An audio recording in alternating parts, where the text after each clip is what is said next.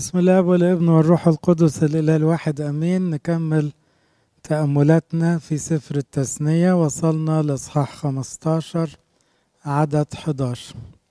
إصحاح 15 كان بيكلمنا عن حاجة اسمها سنة الإبراء أو السنة السابعة، ودي استمرت لغاية مجيء المسيح له كل المجد. وسابع سنة يعني سابع سبعة اللي هي بيسموها سنة اليوبيل، تعتبر السنة 50 بعد 49 سنة، بتبقى احتفال كبير قوي. ويظن ان دي السنة اللي بدأ فيها المسيح له كل المجد خدمته، وقال أنادي بسنة الرب المقبولة. سنة الإبراء أو السنة السابعة لما يكون حد عليه دين يقع منه الدين، يسقط عنه الدين، فهي دايما إشارة إلى التبرير والتبرئة والخلاص من المديونية. وطبعا المسيح له المجد جه يرفع عنا ديون الخطايا ويبرئنا ويطلق حريتنا اللي كانت مقيدة تحت الشيطان. في نفس الوقت يعني الشريعة بتحط نظام للتعامل مع الفقير، والفقير في الشريعة المساوية له كرامته وله مكانته، وإن الإنسان يحتاج يعمل رحمة. دي مش شريعة العهد الجديد بس، العهد القديم كمان بيلح على الاهتمام بالفقير والأرملة والغريب والضيف وكل الناس التعبانة. فقال افتح يدك له واقرضه مقدار ما يحتاج إليه، اديله على قد احتياجه. في نفس الوقت قال أعطيه ولا يسوء قلبك عندما تعطيه. لما تعمل خير ما تبقاش متضايق وانت بتعمل الخير، المعطي فبسرور.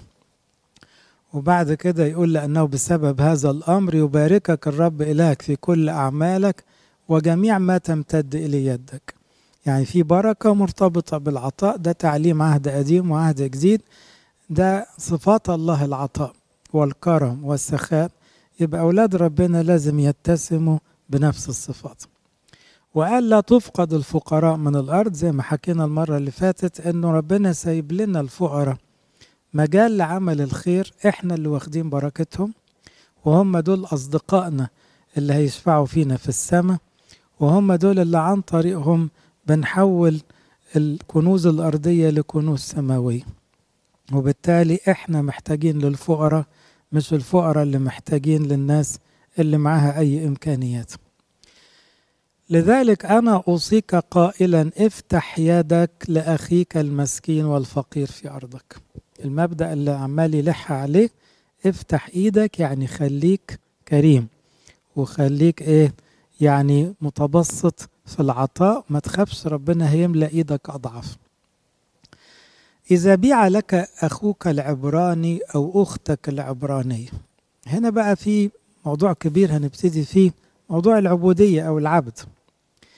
وطبعا النهاردة في لغة العصر الحديث موضوع العبد أو العبودية ده شيء غير مقبول في حقوق الإنسان. لما نرجع 3500 سنة ورا كان في عبودية مرة جدا، الشعوب بتستعبد بعض والناس بتبيع الناس، وفي نظام الرق، يسرقوا عيال أو ناس ويبيعوهم. الكتاب مش موافق على كده، لأن ربنا هو خالق البشرية كلها ومحب البشر الصالح. لكن بسبب الفقر الشديد كان واحد يروح يبيع نفسه عبد أو يبيع ولاده، وإلا هيموت هو وعياله. فكان في نظام، بس عند الوثنيين كان العبد ده زيه زي الجمادات، يعني يموتوه يقطعوه يستغلوه بأي طريقة. هنا الشريعة المساوية لم تلغي نظام العبودية تماما، لكن ارتقت به درجة فمنعت عنه الظلم والوحشية والإساءات اللي كانت موجودة في العبادات الوثنية. لما دخلنا في العهد الجديد انتهى نظام العبودية. يبقى كطبيعة الشريعة قلنا دايما العهد القديم بيطلع بالناس مستوى، لكن يجي المسيح له المجد في العهد الجديد يكمل ويوصلنا بقى للكمالات. وطبعا يبقى بالتالي ما فيش حاجة اسمها إنسان يستعبد إنسان. فهنا بيحطها كحالة استثنائية، إذا بيع لك أخيك العبراني. وهنا حط كلمة أخوك ليه؟ عشان يفكروا أنت ده أخوك، فلو اتباع لك بسبب ظروف ضائقة مادية ما تستغلش الموقف، ده أخوك، يبقى غصب عنه بيشتغل عندك لازم تديله حقه كامل. أو أختك العبرانية وخدمك 6 سنين، ففي السنة 7 تطلقه حرا من عندك. يبقى حتى لو الضرورة حكمت عليه إنه يضطر يعيش كعبد 7 سنة لازم تطلقه حر، ولما تطلقه هتطلقه بكرامة وبعطايا تكفل له إنه يعيش حياة كريمة بعد كده. طبعا ده مش موجود خالص في الشعوب الوثنية، وإن هم يستعبدوا طول العمر ويستعبدوا بطريقة وحشية. وحين تطلقه حرا من عندك لا تطلقه فارغا. تاني شوفوا، بصوا للمستوى اللي كان فيه العالم والمستوى اللي الشريعة اللي ربنا قالها لموسى بيطلع قد ايه. لكن طبعا ليست شريعة الكمال زي ما بنقول، شريعة الكمال اكتملت في العهد الجديد بمجيء المسيح وبمثالية رب المجد يسوع، لكنها عليت زي لا تقتل، لأن كانوا بيموتوا بعض. جه المسيح قال مش كفاية لا تقتل، من يغضب على أخيه باطلا يكون مستوجب الحكم. يبقى ما جئت لأنقض بل لأكمل. طب ليه ما اتقالتش كاملة من الأول؟ الناس ما تستحملش. هتقول له واحد كل يوم بيقتل ما تغضبش، هو فين والغضب فين؟ بس كفاية ما يقتلش، فنطلع بيه درجة. كمان إطلاق العبد في السنة 7 معناها يرجع يتعامل معاك كأخ، فده يخلي دايما السيد عامل حساب اليوم ده، وعامل حساب ان هم هيتسووا بعض، فلازم يتعامل معاه باحترام، لانه عارف انه هتيجي السنة 7 الشريعة بتلزمه انه يحرر هؤلاء ويحررهم بكرامة ولا يطلقهم فارغين. من الناحية الرمزية دي معناه ان ربنا ساب البشرية مستعبدة باختيارها للشيطان زمان هذا مقدار، ثم جاءت سنة الحرية بمجيء المسيح وتجسده، أطلق سراحنا كعبيد للخطية وصرنا باختيارنا عبيد للبر. دي تعبيرات بولس في رسالة روميا.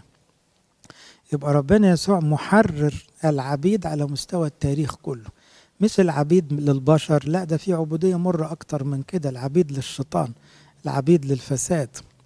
عشان كده ربنا يسوع أول عظة قالها تلاقوها في لوقا 4، فتح أشعياء على النص المشهور بتاع روح الرب علي لأنه مسحني لأطلق المأسورين وأنادي بسنة الرب المقبولة، لأنادي بالعتق. بيحرر، جاي يحرر الناس كلها لأنها كلها مستعبدة للخطية. حين تطلقه حرا من عندك لا تطلقه فارغا، تزوده من غنمك ومن بيضرك ومن معصرتك. يعني ده طالع بحفلة باحتفال وبكرامة. هياخد ايه من البيضر؟ يعني بياخد القمح والعيش اللي يكفيه شهور لغاية ما يبتدي يدور بقى الايه الشغل بتاعه. وكذلك من الغنم، وكذلك من المعصرة يعني الكروم اللي والزيت وكل ده هيبقى عنده. فده طالع من الشغلة دي طالع كسبان كويس. كما باركك الرب إلهك تعطيه. يبقى زي ما ربنا بارك لك وهيستمر في انه يبارك لك لما تبارك لهذا العبد الامين وتطلقه بكرم. واذكر انك كنت عبدا في ارض مصر. هنا دي حاجة مهمة قوي في الشريعة عموما، انه ربنا دايما بيحط خلفية ورا الشريعة، يعني مش مجرد مجموعة اوامر ونواهي، دايما في فلسفة او في فكر ورا كلام. مش انت كنت عبد في مصر ودقت مرارة العبودية؟ والعبودية في مصر وقت فرعون كانت مرة وكان فيها ذل، كانوا بيموتوا الأطفال الذكور، وكان العبد يموت من التعب في الشغل محدش يقدر ياخد بحقه. طيب إذا كنت دقت عبودية قاسية قوي، يبقى عارف إنه مهما كانت العبودية دي مش حاجة كويسة، وبالتالي كل عبد ينتظر ميعاد حريته. فاذكر أنك كنت عبدا، وكأنه بيقول له ما هو أنت كمان لو ما التزمتش ترجع عبد تاني. ولما تقروا تاريخ اليهود في الأسفار بقى النبوية والتاريخية تلاقوا أن ده حصل فعلا. لما رجعوا اليهود يستعبدوا اخواتهم بطريقة الفراعنة وطريقة الوثنيين، ربنا سمح لهم بفترة ذل وصاروا عبيدا عند أشور وبابل، ودخلوا في مرارة جديدة خدت سنوات أطول يمكن من عبودية مصر. ليه؟ مش استعبدتوا اخواتكم؟ طيب خلاص شوفوا بقى الدنيا تعمل فيكم ايه. فكان أحد العقابات اللي جت على شعب الله بعد ما كسروا الشريعة وما التزموش بالكلام ده، رجعوا لنظام استعباد في زمان سبي أشور وسبي بابل وفارس وإلى آخره. تزود من غنمك ومن بيضرك ومن معصرتك كما باركك الرب إلهك تعطي، واذكر أنك كنت عبدا في أرض مصر ففداك الرب إلهك. كلمة فدية هنا مهمة قوي. ليه؟ لأن العبد يفتدى، لأن في نظام أنه ممكن العبد يدفع فدية أو يأتي من يدفع له فدية فيحرره قبل السنة 7 كمان، لكن هو كده كده في السنة اللي ربنا قايلها لازم هيتحرر. كلمة الفداء، فداء العبيد، دي إشارة دقيقة جدا لنعمة العهد الجديد. في العهد الجديد المسيح جه فدى العبيد. مين العبيد؟ كلنا، كل البشر عبيد للموت والفساد والشر والخطية، فالمسيح فدانا كلنا فأطلق سراحنا. كنا مستعبدين مذلولين للموت، فربنا يسوع شاركنا لحمنا ودمنا وأعتقنا، تعبير عبرانيين 2، أعتقنا، ادانا العتق. فداك الرب إلهك، لذلك أنا أوصيك بهذا الأمر اليوم. ولكن طب في استثناء للقاعدة، كل العبيد هيطلعوا في السنة 7. إذا قال لك لا أخرج من عندك لأنه قد أحبك، هذا الاستثناء يؤكد أن هذا النظام ما هوش نظام وحشي أو قبلي أو همجي أو مؤذي. ده كتير من العبيد يقولوا لا يا سيدي أنا مش عاوز أسيبك، أنا مبسوط في العيشة دي، أنا فرحان أفضل أخدمك بقية عمري، أنت ساخي معايا وبتعاملني باحترام كأخ وأنا مش تعبان، إيه اللي يخليني أعيش لوحدي وغامر؟ إذا كان في عبيد بيطلبوا الاستمرار، ده يؤكد طبعا أن ده مش غير نظام الوثنية تمام. فبيقول إذا قال لك لا أخرج من عندك لأنه قد أحبك، يبقى ده قرار مين؟ ده قرار العبد. وطبعا دي إشارة بقى استخدموها الآباء إن إحنا في العهد الجديد ربنا أطلق سراحنا، بس إحنا حبينا ربنا فبنقول له إيه؟ خلينا عبيد عندك، أقدم لك يا سيدي إيه؟ مشورات حريتي. أنا رب مش عاوزك تديني حرية كاملة، أنا عاوز أفضل عبدك. أنت حررتني من الشيطان المفتري المؤذي، بس أنا حبيتك وأنت مفيش أطيب منك، خليني عبدك، شغلني عندك، اقبلني في بيتك، ما تطلعنيش من بيتك أبا، ما تقوليش أنت حر. لا، ما أنا حر بس أنا بحريتي بختارك. فهنا لا أخرج من عندك لأنه قد أحبك، وبيتك يعني حبك كسيد وحب بيت سيده، إذ كان له خير عندك. يبقى لما بتعمل فيه خير، هذا العبد الأمين هيسيب الخير ليه؟ وهيسيب هذا السيد المحبوب ليه؟ عشان كده في ملاخي يقول إن كنت سيدا فأين كرامتي، وإن كنت أبا فأين هيبتي. يعني إيه؟ لا تعملوني سيد ولا عملتوني كأب. أنا أبوكم ما لقيتش كرامة الأب، وأنا سيد ما لقيتش هيبة السادة. أنتوا مش عاجبكم حاجة يا يهود. إذا قال لك لا أخرج من عندك لأنه قد أحبك وبيتك إذ كان له خير عندك فخذ المخرز. ليها طقس بقى. ليه؟ عشان ما يرجعش في كلامه، وعشان تبقى معلنة قدام الكل إن ده مش السيد المفتري أبقى على العبد حتى بعد السنة 7، يبقى كسر الشريعة. بيعمل حركة غريبة جدا، يجي عند باب البيت وعارفين زي نظام الحلق كده، يدخل المخراز في ودنه وفي خشبة الباب، مجرد كده باختياره، يعني وجع دقيقة كده، عشان يقول باختياره ارتضى انه يفتح ودنه لكلام سيده بقية عمره. فيبقى لما يلاقوا هنا الخرم في الودن، ويعتقد ان ده احد اسباب الموضوع الحلق اللي شكله تقليدي يعني او طبيعي. خذ المخرز واجعله في اذنه وفي الباب فيكون لك عبدا مؤبدا.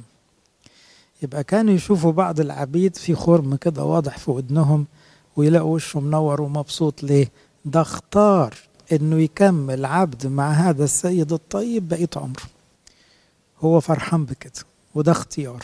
يبقى لا يلام السيد ابدا لما يلاقوا العبد مستمر عنده. طبعا دي بقى ادتنا معنى روحي عميق جدا. ليه؟ اذا كان ربنا ادانا حريتنا، احنا كلنا بنيجي نلزق ودننا على باب بيت ربنا، نقول له يا رب انا شغال عندك، انا وداني مفتوحة لكلامك، انا اخضع ليك، أنا مش عاوز أمشي على كلام الدنيا، أنا مش عاوز أخد حرية تضيعني، لا أنا هلزق عند باب بيتك. باب بيتك ده أغلى حاجة عندي، باب بيتك يعني باب السماء بالنسبة لي، وداني هتفضل مفتوحة لكلامك. لأن مثلا في سفر الأمثال يقول الحكمة بتنادي على الأبواب، وتقول الجاهل يجي يسمع يتعلم. فهنا الباب دايما إشارة إيه؟ لمدخل الحياة المقدسة ومدخل السماء. يبقى احنا واقفين على باب السماء فاتحين ودنا، من له أذنان للسمع فليسمع. يبقى المخراز ده احنا باختيارنا بنخرم ودنا، يعني بنفتحها ونقول له وداني دي مختونة ليك يا رب.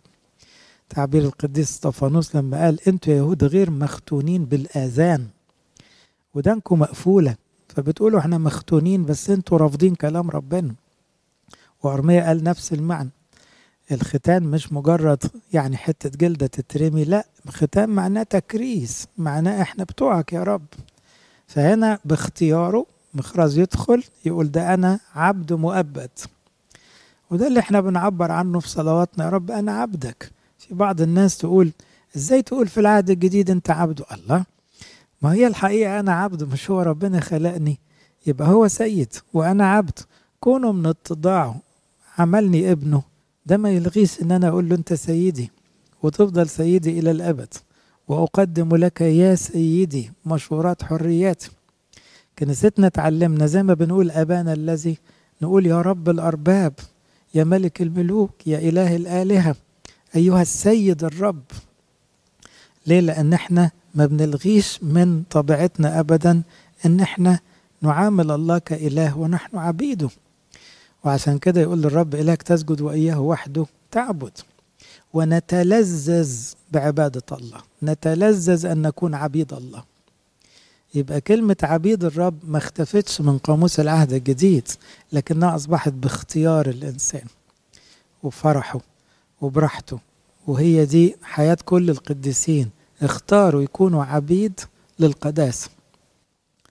خذ المخراز واجعله في أذنه في الباب فيكون لك عبدا مؤبدا، وهكذا تفعل لأمتك أيضا. يبقى الكلام هيسري على الأمة كمان اللي هي العبدة. يعني لو حابة تكمل في بيت سيدها وشايفة كرامتها وأمنها في هذا البيت، بتتقبل إنها يعني إيه المخراز يجي في ودنها بس ويخبط في باب البيت، يبقى كده هي اختارت تكمل. لا يصعب عليك أن تطلقه حرا. طبعا لما يكون سيد مستفيد من وجود عبد، ممكن يجي في السنة السابعة يبقى كده ايه مستخسر، لأن ده بالنسبة له ثروة. لا، ما يصعبش عليك، حقه ياخد حريته، إلا لو حبك وارتبط بيك وشايفك بتحبه وتحترمه هيختار. لا يصعب عليك أن تطلقه حرا من عندك، لأنه ضعفي أجرة الأجير خدمك 6 سنين. يعني ايه؟ يعني الأجير اللي بياخد يومية ويروح بيته غير العبد اللي قاعد، فكأنه تعب أكتر من أي أجير، لأنه قاعد معاك خدمك صبح ظهر ليل. وربنا يسوع له كل المجد استخدم هذا الفكر عشان يعبر عن علاقتنا بيه لما قال إيه؟ قال لما يجي واحد سيد ويروح وبعدين العبد يقعد إيه يغسل له رجليه ويحضر له ياكل، هو كده عمل حاجة زيادة؟ ما عملش حاجة زيادة. ليه؟ لو عملنا كل البر قولوا إنما عملنا ما كان يجب علينا، يعني ما عملناش حاجة زيادة. والمسيح له المجد قال ليس العبد أفضل من سيده، سنستخدم لغة السيد والعبد في التعبير عن علاقتنا به. فيباركك الرب إلهك في كل ما تعمل. الالتزام بكلام ربنا يجيب بركة، الالتزام بإبراء سنة الإبراء، إنك تسقط الديون اللي ليك عند الناس بدافع الرحمة، الناس تعبانة ومش قادرة، ده يجيب لك بركات كتير قوي. لما تطلق عبيد اختاروا بسبب ظروفهم يبقوا عبيد، تديهم حريتهم بكرامة وخير، يرجع لك بركة كتير قوي.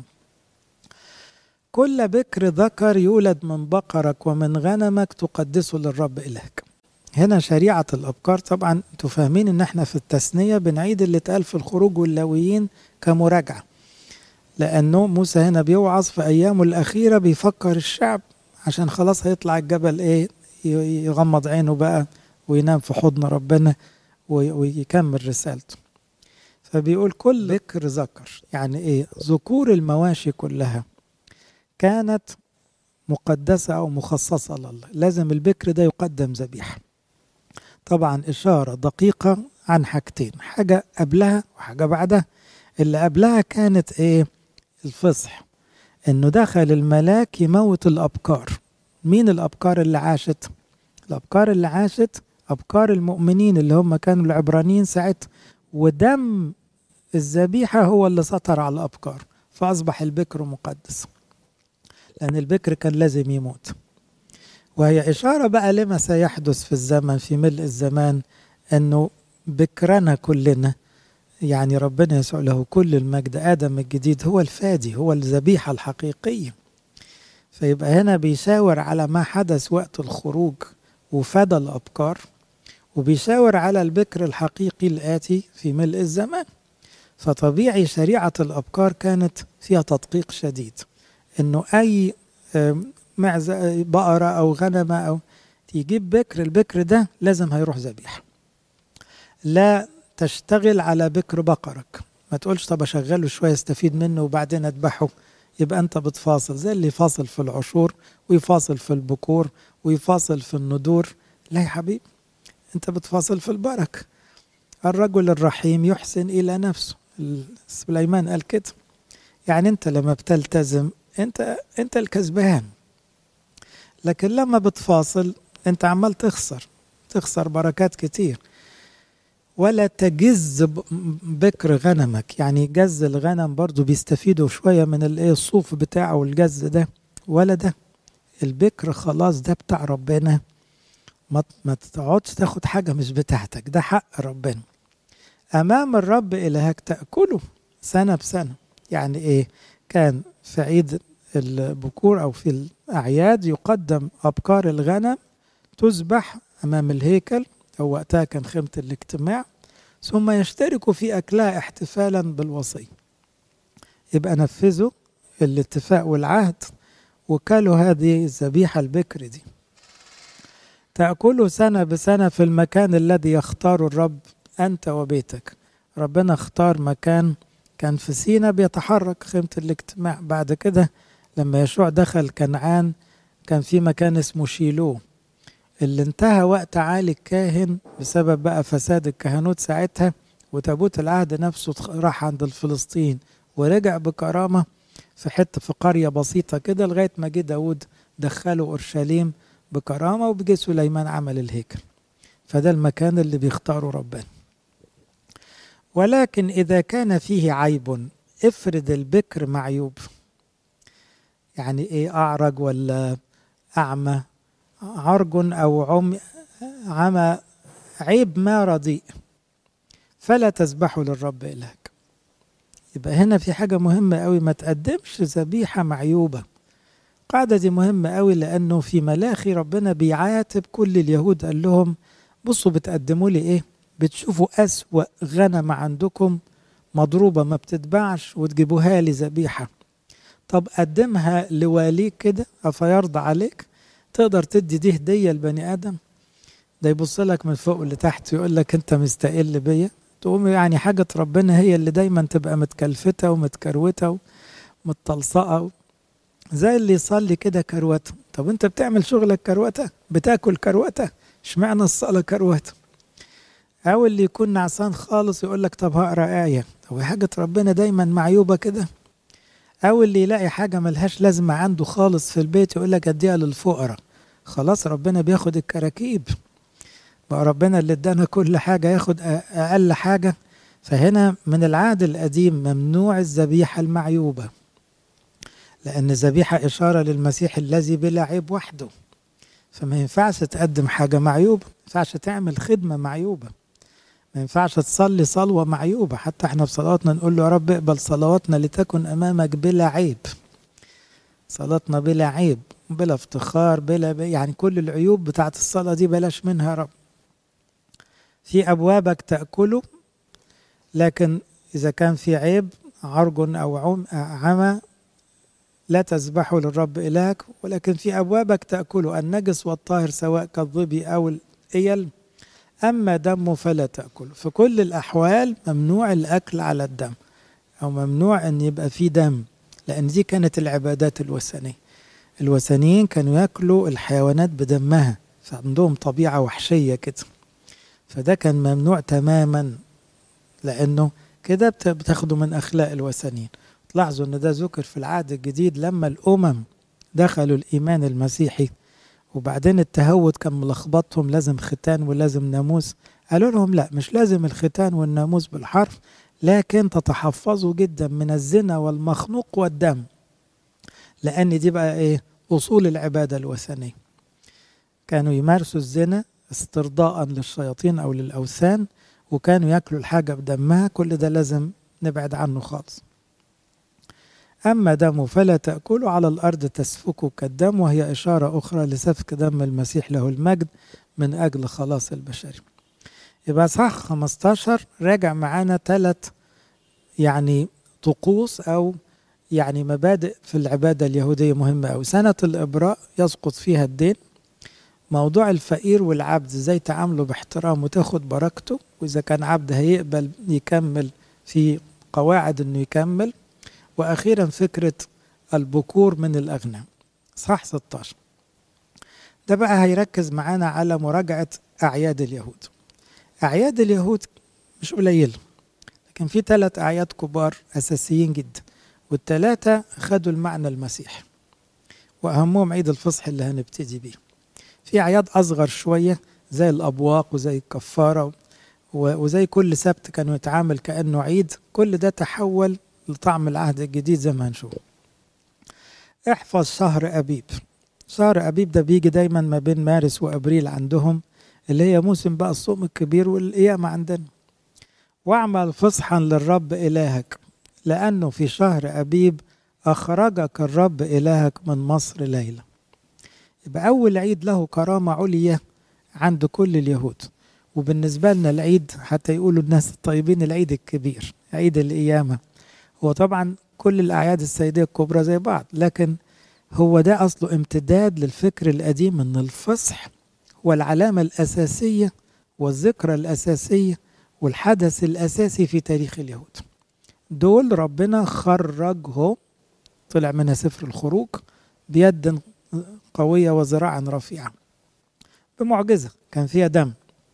يبقى هنا عيد الفصح اللي هو عيد الخروج، عيد الحياة من الموت. هو ده بالنسبة لنا عيد القيامة، لأن الناس دي كان محكوم عليها بالموت وبعدين خرجوا للحياة. ومين اللي مات ساعتها؟ الشيطان، اللي هو إيه؟ الفرعون ساعتها وكل جيشه.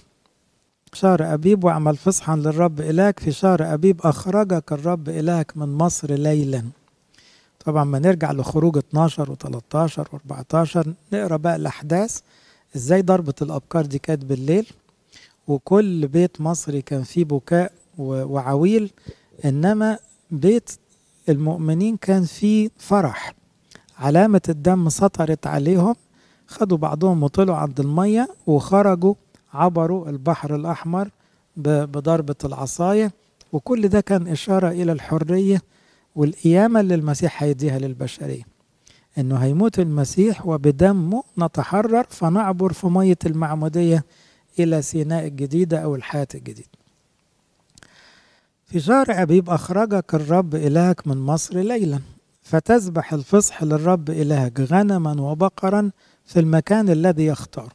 في حادثة الخروج كان كل بيت يتلم ويذبحوا الخروف أو الغنمة بالمواصفات اللي ذكرها سفر الخروج، ويحطوا الدم زي علامة صليب على الباب من بره، لكن مجتمعين وقافلين على نفسهم. طب بعد كده خلاص ما بقاش في أعداء ولا عبودية. هيتقدم خروف الفصح دايما في المكان اللي ربنا يختاره. ليه بيقول مكان الذي يختاره؟ لأن لسه ما كانش في أورشليم ولا كان في هيكل سليمان، فالمكان ممكن يتغير، وده اللي حصل. هم لسه في البرية في سينا، لسه هيعبروا الأردن وهيعبر معاهم تابوت العهد، بعدين هيستقروا في شيلو بعدها بسنين. المكان اللي ربنا يختاره اللي هو كنيسة العهد الجديد تقدم الذبائح اللي هي دلوقتي قلبنا وعقلنا وحياتنا. تذبح الفصح للرب إلهك غنما وبقرا في المكان الذي يختار الرب ليحل اسمه فيه. إذا تحديد مكان ربنا بيختاره ده كلام عهد قديم وعهد جديد. احنا لما تتعمل كنيسة جديدة بيبقى فيه طقس التدشين ويقول هذا المكان مخصص لاسم الله، وكل هيكل مكتوب عليه هيكل لله الآب، اسم الله عليه، فأصبح حاجة مخصصة لله. هنا تقدم الذبيحة. لا تأكل عليه خميرا، دي مراجعة لما قيل عن خروف الفصح في الخروج.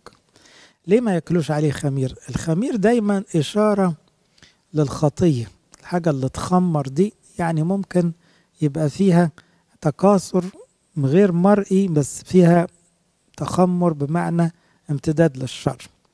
فكانت دايما معناها ان احنا هنعيش مع ربنا ونتفادى اي خميرة عتيقة، يعني اي افكار قديمة، اي شر في حياتنا. فيقول دي بالذات لا تاكل عليه خميرة. 7 أيام تاكل عليه فطير، يبقى يوم الفصح بعديه 7 أيام ياكلوا فطير غير مختمر. عشان كده نفس عيد الفصح كان في لغة اليهود ساعات يسموه عيد الايه؟ عيد الفطير.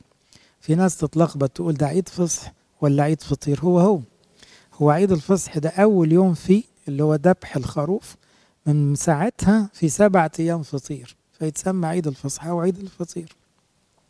قديس بولس قالها في كورنثوس ازاي؟ قال فصحنا المسيح ذبح لأجلنا، إذا لنعيد ليس بخميرة الشر بل بفطير الإخلاص والحق. يبقى حطها في أي واحدة كده ترجمة ما حدث قديما في حياتنا الجديدة.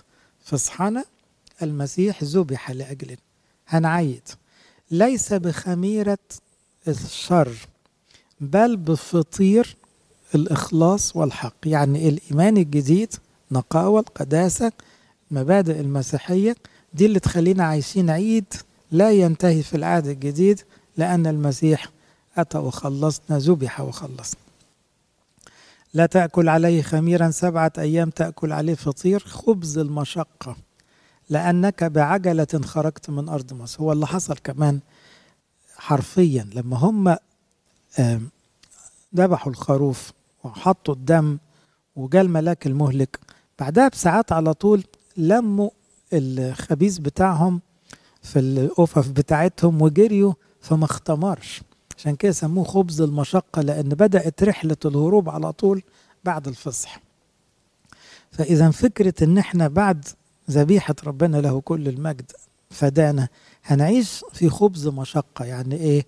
المسيح ما وعدناش إن أرضنا دي هتريحنا، في العالم سيكون لكم ضيق، ما أضيق الباب وأقرب الطريق، بس مؤدي لإيه بقى؟ للحياة.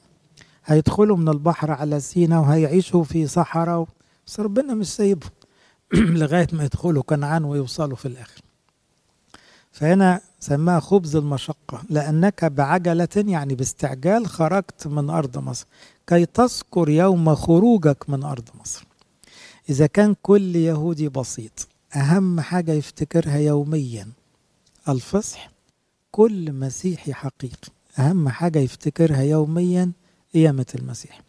ليه؟ لأن يوم قيامة المسيح كسر الموت علينا، كسر سلطان الشر، فتح لنا باب السماء، ادانا الحياة الأبدية. عشان كده احنا حياتنا مرتبطة بقيامة المسيح، ومن هنا تحول السبت إلى أحد، لأن يوم الحد هو يوم قيامة المسيح وقيامتنا كلنا، لأن المسيح قام لحسابنا احنا، فبقينا احنا بالمعمودية وبالإفخارستية لزقنا فيه واخدين منه قوة القيامة، مش خايفين من الموت خلاص. أين شوكتك يا موت؟ فأهم حاجة تبقى في ذهنية كل مسيحي إنه أنا مش خايف أموت، أنا رايح السماء، في حياة أبدية تنتظرني. المسيح جه وفتح لي باب السماء، ادانا الحياة الأبدية. افرحوا بالحري أسماءكم مكتوبة فين؟ في السماء. تذكر يوم خروجك من أرض مصر كل أيام حياتك، لا يرى عندك خمير في جميع تخومك 7 أيام. في الحاح على دي يعني إيه؟ ربنا بعد ما فدانا له كل المجد وصانا نعيش بقداسة، ما نشاركش الشر. لا تشاكلوا أهل هذا الدهر، تغيروا عن شكلكم بتجديد أذهانكم. خميرة الشر ما تدخلش بيوتنا، أفكار العالم والكذب والغش والدنس والإباحية والحاجات دي مش تبعنا، وإلا يبقى أهنا الفصح. أهنا الذبيحة، ضيعنا تعب المسيح معنا. لا يرى عندك خمير في جميع تخومك 7 أيام، ولا يبيت شيء من اللحم الذي تذبح مساء في اليوم الأول إلى الغد. طبعا ذبيحة الفصح يوم ما اتعملت ما كانوش يبيتوا حاجة، لازم يأكلوها كلها، ويأكلوها على أعشاب مرة، ويأكلوها وهم رابطين الحزام عشان هيجروا. فما تبيتش. ده اللي حصل في المسيح له كل المجد. المسيح لما اتعلق على الخشبة ما بيتش لتاني يوم، في نفس اليوم أتم الفداء، مات وقبر ثم قام. فكانت إشارة أن الذبيحة ما تباتش. عشان كده في طقسنا القبطي ما نحتفظش أبدا بجسد ودم المسيح ليوم تاني، لازم في نفس اليوم يتوزع. لا يبيت شيء من اللحم الذي تذبح مساء في اليوم الأول إلى الغد. لا يحل لك أن تذبح الفصح في أحد أبوابك. يبقى الطبيعي أنه الفصح ده بعد بقى ما حصل في وقت الخروج هيبقى دايما له مكان كل الشعب يحتفل مع بعض.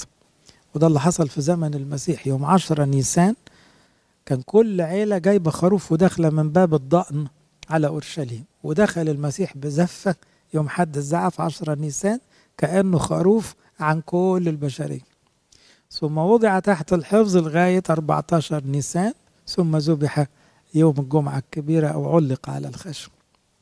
فأتم في ذاته كل متطلبات الفصح، بس بقى مش عن عائلة البشرية كلها. لا يحل لك أن تذبح الفصح في أحد أبوابك التي يعطيك الرب إلهك، بل في المكان الذي يختار الرب إلهك ليحل اسمه عليه. وبالتالي احنا بنيجي الكنيسة عشان نجتمع كلنا وناخد جسد المسيح ودمه، مش كل واحد هيعمل لنفسه قداس ويعمل لنفسه ذبيحة. هناك تذبح الفصح مساء نحو غروب الشمس، وده الميعاد اللي اتصلب فيه المسيح. عشان كده المسيح له كل المجد غمض عينه على الساعة 3 ونزل من على الخشب على 5 مساء في ميعاد خروجك من مصر، إشارة لنهاية الظلمة على الأرض. كانت في ضلمة وبعدين نورت بقى. ليه؟ لأن خلاص المسيح له كل المجد فدى البشري. وتطبخ وتأكل في المكان الذي يختار الرب إلهك، ثم تنصرف في الغد وتذهب إلى خيامك. يبقى عيد الفصح الكل يجتمع ناحية خيمة الاجتماع والهيكل، يذبحوا الخروف، يقعدوا 7 أيام يأكلوا فطير، ياخدوا بعضهم يروحوا فرحانين بالعيد. يبقى عيد بياخد 8 أيام. 6 أيام تأكل فطيرا، وفي اليوم السابع اعتكاف للرب إلهك لا تعمل فيه عملا. 7 يوم في العيد ده طبعا له كرامة خاصة لأنه نهاية العيد، وبالتالي بيبقى له تسابيح ومزامير واحتفالات روحية، وبعدين يروح. يبقى ده أول عيد اسمه عيد الفصح، اللي هو بالنسبة لنا مفهوم جدا عيد القيامة. وعشان كده في أسبوع الآلام احنا بقى خدناه من حد الزعف لعيد القيامة. المفروض كان كل الشعب القبطي ما بيشتغلش، وكان كله صايم، وكله عايش في التسابيح وثكتات يجوم لغاية ما نفرح فرحة عيد القيامة. العيد التالي المهم 7 أسابيع تحسب لك من ابتداء المنجل في الزرع. هو هيروح بيته يبتدي يشتغل في أرضه، هيعد 7 أسابيع من بعد الفصح، بعد العيد اللي فات ده. من ابتداء المنجل في الزرع تبتدئ أن تحسب 7 أسابيع وتعمل عيد أسابيع للرب إلهك. يبقى العيد التاني ده اسمه عيد الأسابيع، اللي هو 7 في 7، اللي هي بالنسبة لنا عيد 50. 7 في 7 ب49. يبقى هنا اليوم التالي هيبقى عيد 50. وعشان كده كان مازلنا نحتفظ بكلمة عيد 50 اللي هو عيد العنصرة، اللي كان في لغة اليهود اسمه عيد الأسابيع. تعمل عيد أسابيع للرب إلهك على قدر ما تسمح يدك أن تعطي كما يباركك الرب إلهك. يعني أنت جايب بقى جايين يعيدوا تاني بعد 50 يوم، بس كل واحد جايب جزء من الحصاد على قد ما يقدر، لأنه جاي أول قطفة من الزرع يقدمها لربنا، وكأنه يحصد بركات اللي عمله ربنا معاه. وهو ده اللي بيحصل. احنا في عيد العنصرة حصدنا تعب المسيح معانا، بمعنى عشان خاطر تعبه مات وقام وصعد للسماء، ادانا روح القدوس، فبقينا مسيحيين بجد. قبل كده ما كناش مسيحيين لغاية ما خدنا الروح القدس وتقدسنا وصرنا ممسوحين واخدين المسحة، فهنا ده حصاد عمل المسيح. إذا ساعات يسموه عيد الأسابيع أو عيد الخمسين أو عيد الحصاد. كل ده معناه إيه؟ إنه فرحة بقى الزرع، فرحة الثمر. عشان كده دايما الكتاب يستخدم كلمة ثمر الروح. الحياة الروحية تثمر بالروح القدس. الروح القدس يملانا، يطلع محبة وفرح وسلام وطول أناة وإيمان ولطف. تعمل عيد أسابيع للرب إلهك على قدر ما تسمح يدك أن تعطي كما يباركك الرب إلهك، وتفرح أمام الرب إلهك أنت وابنك وابنتك وعبدك وأمتك. ما هو النظام اللي احنا سمعناه، العبد فرحان مع السيد لأن في علاقة حب، دي مش عبودية مرة زي الجو اللي بره. واللاوي الذي في أبوابك والغريب واليتيم والأرملة الذين في وسطك. يبقى الأعياد دايما إعلان فرح. ولغاية دلوقتي كلمة العيد، بصوا للأطفال بيستنوا يوم العيد عشان يلبسوا لبس جديد ويهيصوا. هيصة العيد، ما هيصة دي أصلها هوس، وهوس دي يعني يلا نسبح، نهيص يعني نسبح. فكل عيد للهيصة بتاعته، والهيصة دي احتفال بربنا، لأن العمل عمل ربنا، هو اللي مات وفدانا وقام، وهو اللي ادانا الروح القدس. طبعا بالنسبة لهم كانت شوية ثمار أرض وخروف، لا ده احنا عندنا بقى الايه الحقيقة. هم كان عندهم الظل، عندهم الايه الإشارات الرموز، احنا عندنا الحقيقة نفسها. كل الناس تفرح. يبقى طبيعي في الأعياد في شيطان اسمه شيطان النكد والحزن، تلاقوه يحب يسرق الفرحة لأنه متغاظ جدا. ازاي ولاد ربنا يبقوا فرحانين؟ فيطلع لك أي حاجة تضايقك. الشاطر يعمل اللي قاله الكتاب، لا تكن إلا فرحا. بقى ربنا يموت ويقوم عشانك ويفديك وتبقى متضايق؟ حط فيك الروح القدس وتبقى متضايق، يكتب اسمك في السماء وانت مالكش فضل في الموضوع وتفضل متضايق؟ لازم تبقى فرحان وتفرح اللي حواليك. في المكان الذي يختار الرب إلهك، يعني ما تكملش الفرحة أبدا بره الكنيسة. دي حتة مهمة أوي. عشان كده احنا ما نعرفش نعيد كأقباط إلا في قداس العيد. أنا بستغرب إزاي واحد يدخل على عيد كبير وبعدين تبقى العيد بالنسبة له أكل وشرب. هو أنت تبعنا ولا مش تبعنا؟ هي الفرحة بتطلع من الكنيسة، وإحنا محتفلين بالمسيح صاحب العيد، عيد سيدي، صاحب العيد سيدنا إلهنا مخلصنا يسوع المسيح، محتفلين بيه وباللي عمله معانا. بعد كده نبقى نأكل ونشرب. الذي يختار الرب إلهك ليحل اسمه فيه، وتذكر أنك كنت عبدا في مصر وتحفظ وتعمل هذه الفرائض. الآيات كلها بتفكرنا بإيه؟ شوف كنت مذلول إزاي، كنت رايح جهنم، كان الشيطان بيعمل فيك اللي هو عاوزه، كانت الحياة دي كلها بداية طريق الجحيم. دلوقتي رايحين على الفردوس ورا الملكوت، ومحوالينا ملايكة وعيشة قديسين وعيلة كلها حاجة حلوة، وربنا نفسه بقى إلهنا وملكنا ومخلصنا وبكرنا ورعينا، كلها حاجات حلوة أوي. يبقى هنا تذكر أنك عبدا. يبقى دايما في كل وقفة عيد، يا رب أنا ما استاهلش، أنا وحش، أنا كل خطية، ومع كده أنت اشتريتني وذبحت من أجلي وحبتني وفرحتني وعملت اللي ما كنتش أقدر أعمله أنا لنفسي. ثالث عيد مهم، تعمل لنفسك عيد المظال. 7 أيام عندما تجمع من بيضرك ومن معصرتك. خلي بالكم الأعياد ارتبطت بمواسم الحصاد. ليه؟ ما هو اليهودي فلاح وفارق معاه خلاص الأكل على قد تفكيره، فهو فرحته فرحة حصد الثمار.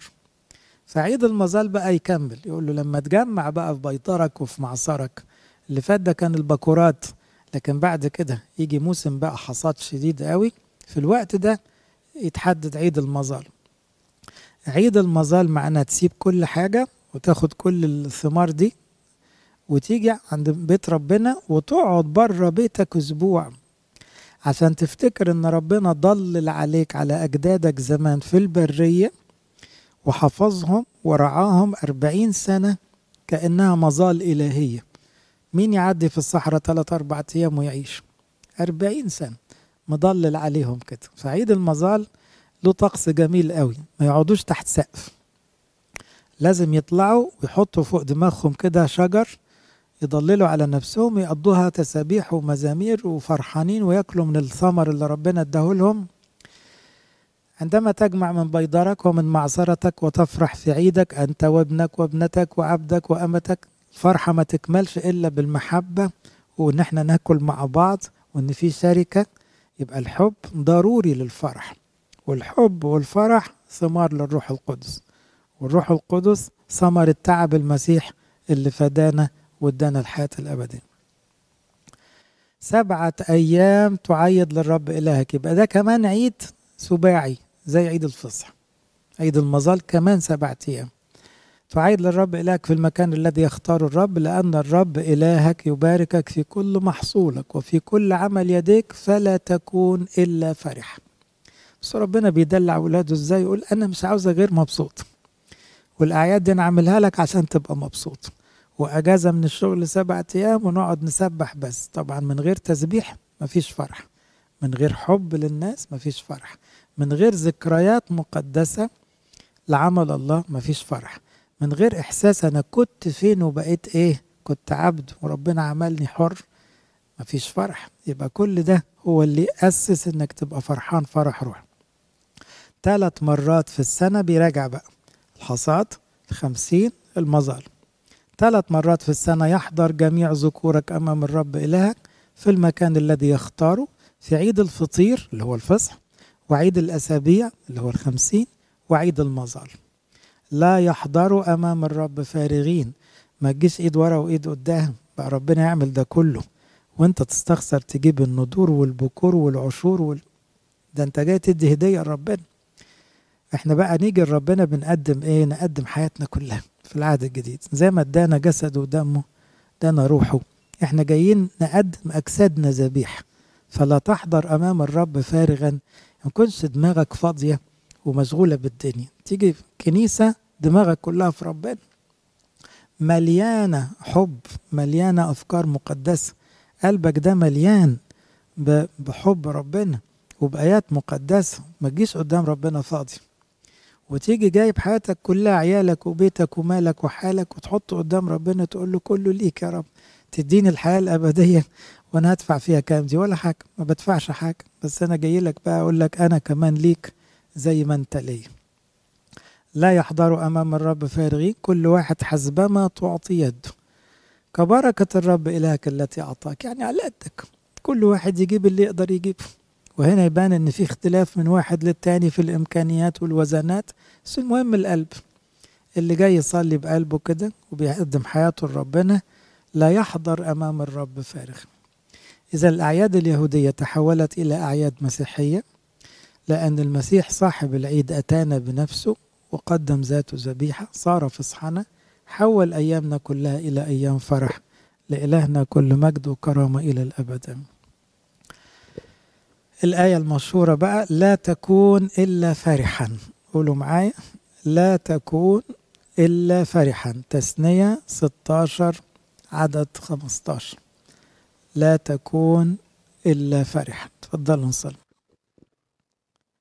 اللهم اجعلنا مستحقين نقول بالشكر: أبانا الذي في السماوات، يتقدس اسمك، ليأتي ملكوتك، لتكن مشيئتك كما في السماء كذلك على الأرض. خبزنا كفافنا أعطينا اليوم، واغفر لنا ذنوبنا كما نغفر نحن أيضا مذنبين إلينا، لا تدخلنا في تجربة لكن نجينا من الشرير، بالمسيح يسوع ربنا، لك الملك والقوة والمجد الأبد آمين. محبة الله الآب، نعمة ابن الوحيد ربنا وإلهنا مخلصنا يسوع المسيح، شركة موهبة وعطية الروح القدس تكون مع جميعكم. امضوا بسلام، سلام الرب يكون معكم.